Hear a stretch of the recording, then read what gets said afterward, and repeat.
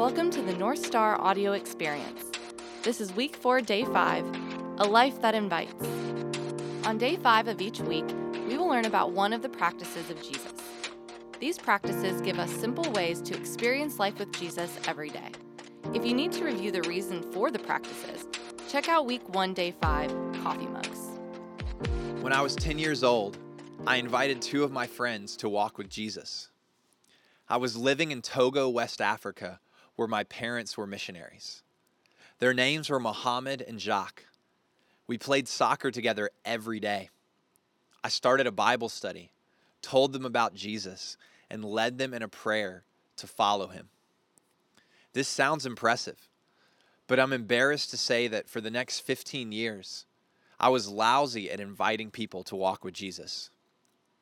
Over the past few years, I began to ask God for boldness and love to share my faith. He answered. As I began to invite people to Jesus, I discovered a deep joy I had not experienced before. When we step out in faith to tell people about Jesus, our soul comes alive. We were made for a life that invites. Of all the practices of Jesus, evangelism is the most uncomfortable. A 2018 Barna survey discovered that 47% of practicing Christian millennials believe that, quote, it's wrong to share one's personal beliefs with someone of a different faith in hopes that they will one day share the same faith, unquote.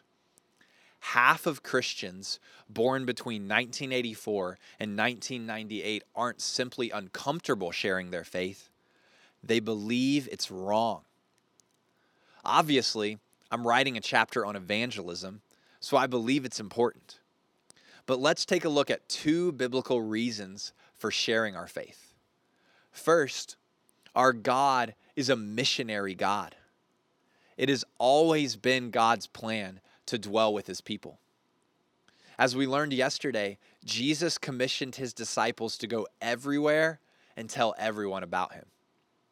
Second, Jesus is the hope for humanity.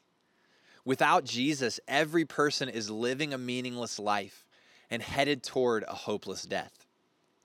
Do we really believe that every coworker, family member, or friend will live forever in either heaven or hell? Do we understand that each person without God will find multiplied sorrows in this life? If the answer is yes, it should compel us to share the gospel. Before we move on, let's look at 4 excuses that we use for not sharing our faith. The first excuse is that I don't know enough. Many people are afraid that they will be asked a difficult question or presented with facts that challenge their own beliefs. My response to this: it's okay to say I don't know. This answer demonstrates humility and compassion. Christianity has been under attack for 2,000 years. As a result, some of the greatest minds in history have written extensively on how to answer the most difficult questions of our faith. If you don't know how to answer a question, ask a leader in your life to recommend a resource that will help you study and discover the answer. As followers of Jesus, we should grow in our ability to give answers about our faith. But as we do, we should consider the old saying, people don't care how much you know until they know how much you care. The quality of our love is far more important than the breadth of our knowledge. Excuse number 2, I'm afraid. We fear many things about evangelism: saying something wrong, offending, giving a poor impression of faith, losing our reputation, or damaging a friendship. Even the first disciples experienced fear. In Acts 4, they gathered together and prayed for the courage to preach. My response to this excuse: yesterday, we discovered that the Holy Spirit gives us the power to carry out God's mission. Timothy, who was a protege of the Apostle Paul, struggled with fear and hesitation. Paul, encouraging him, wrote that God gave us a spirit not of fear, but of power and love and self-control. As the Holy Spirit empowers us, we will experience the power, love, and sound mind we need to invite people to Jesus. I've discovered that the gift of Spirit-given courage is rarely supplied in advance. Often, I have experienced fear before a conversation about God. Like the disciples, I prayed for courage and began to speak.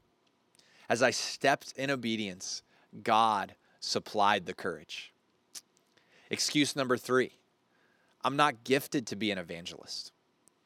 Often we believe that the work of evangelism should be done by the superstars of faith, the gifted pastors, speakers, and leaders. My response to this excuse: evangelism is not an activity to hire out to professionals.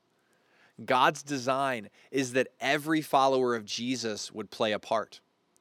God has placed us in our schools, apartment complexes, neighborhoods, offices, restaurants, and gyms because He wants us to reach people for Jesus. Although some evangelism happens in a pulpit or mission field, the most effective evangelism happens one-on-one with people we already know. We naturally share the things we love. We let everyone know when we discover a hot new restaurant, an amazing deal on Amazon, or a hilarious follow on Instagram. This is evangelism. I found something in my life that made it better, and I want you to experience it too. The best way to share your faith is to tell your friends and family how Jesus changed your life. The most powerful argument about Jesus is not reason or logic. It's your story told through your personality. If you are saved, you're a walking miracle. God has brought you from death to life. As you experience the goodness of God, share it with your friends who don't know Jesus. The last excuse number 4, is this: I preach the gospel with my life, not my words. This excuse is taken from the popular Christian saying, which says, preach the gospel, use words if necessary. My response to this excuse: this would be a great saying if it wasn't unbiblical, unhelpful, and misleading. Of course, our lives should demonstrate that we serve God. But your family and friends will probably not come to Jesus because you're a nice person. Your kindness will earn their respect, but it is rarely enough to win them to Christ. Paul writes, and how are they to believe in Him whom they have never heard? And how are they to hear without someone preaching? People will not get saved unless they hear the message from someone. How to practice evangelism. Evangelism is scary, but it does not have to be complicated. Randy Pope, the founder of Perimeter Church in Atlanta, shares an easy tool for sharing our faith called GBI. G stands for greet. Before we share our faith with someone new, we should greet them. We introduce ourselves to them and find out their name and their story. Many followers of Jesus claim to practice, quote, friendship evangelism. This concept means that we build a strong relationship with someone before sharing our faith. This is a wonderful concept. The problem is that most of us are great at the friendship and lousy at the evangelism. We hang out, play golf, grab drinks, and spend lots of time and energy. But we never get around to sharing our faith. In a study on evangelism, Bob McNabb writes that those who share the gospel within the first few times of meeting someone shared 52 times annually, compared to 15 times with those who waited. In his book, Spiritual Multiplication in the Real World, McNabb writes, quote, those who shared the gospel within the first few times of meeting someone led more than 400% more people to Christ on average each year than those who waited to establish an ongoing relationship, unquote. I encourage you to begin sharing your faith within the first 5 times you talk with someone. Build a friendship as you share your faith. The G in GBI stands for greet. The B stands for befriend. How do you befriend someone? By being friendly to them. Ask questions. Express interest in their lives. Where are they from? What are their passions? I stands for invite. Pope suggests that you invite them to one of three things.